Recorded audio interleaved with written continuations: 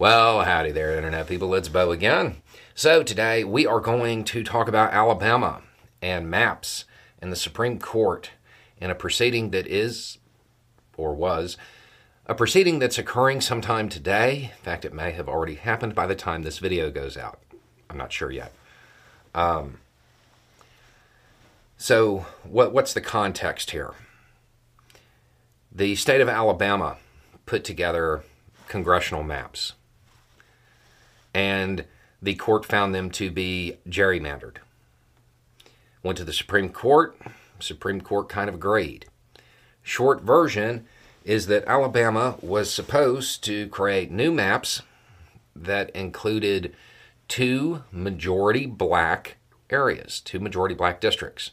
They did not. I believe the actual wording on it was a second majority black district or something close to it. They didn't. That's not what they created. And they put out these new maps and approved them in what seems to be open defiance of the United States Supreme Court.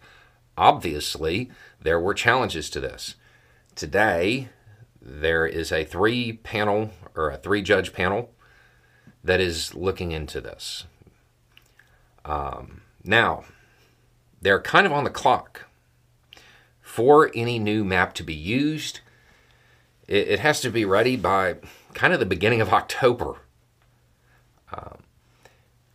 The odds of that happening, if they just decide to send it back to the political machine in Alabama that has created the last two maps, that seems unlikely.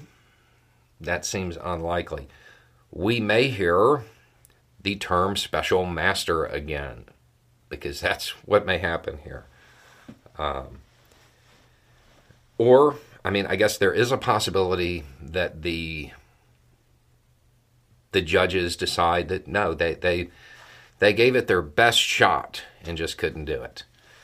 Now, I will say that when I first heard their argument, the Republican argument here, that, well, this was the best we could do, I was like, yeah, that's garbage.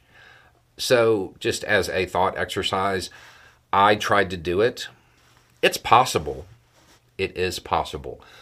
But it's not easy. It can be done, but their argument about, well, in order to do it, we would have to break up other communities of interest, like the Wiregrass, hint, hint. That's true. That's true. It's important to remember that sometimes people can be a part of more than one community of interest at a time.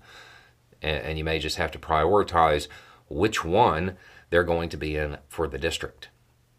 It can be done, but it's also not like super easy. So it's not something that can probably be thrown together in a couple of days. If they want this in time for the next election cycle, they need to do it now. They're running out of time on it. But it is worth noting that when a state finally just decided to be like, no, we're not going to do what the Supreme Court said to do, it wasn't, a liberal state that did it. It was Alabama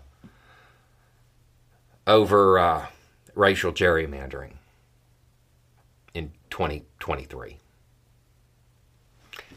Anyway, it's just a thought. Y'all have a good day.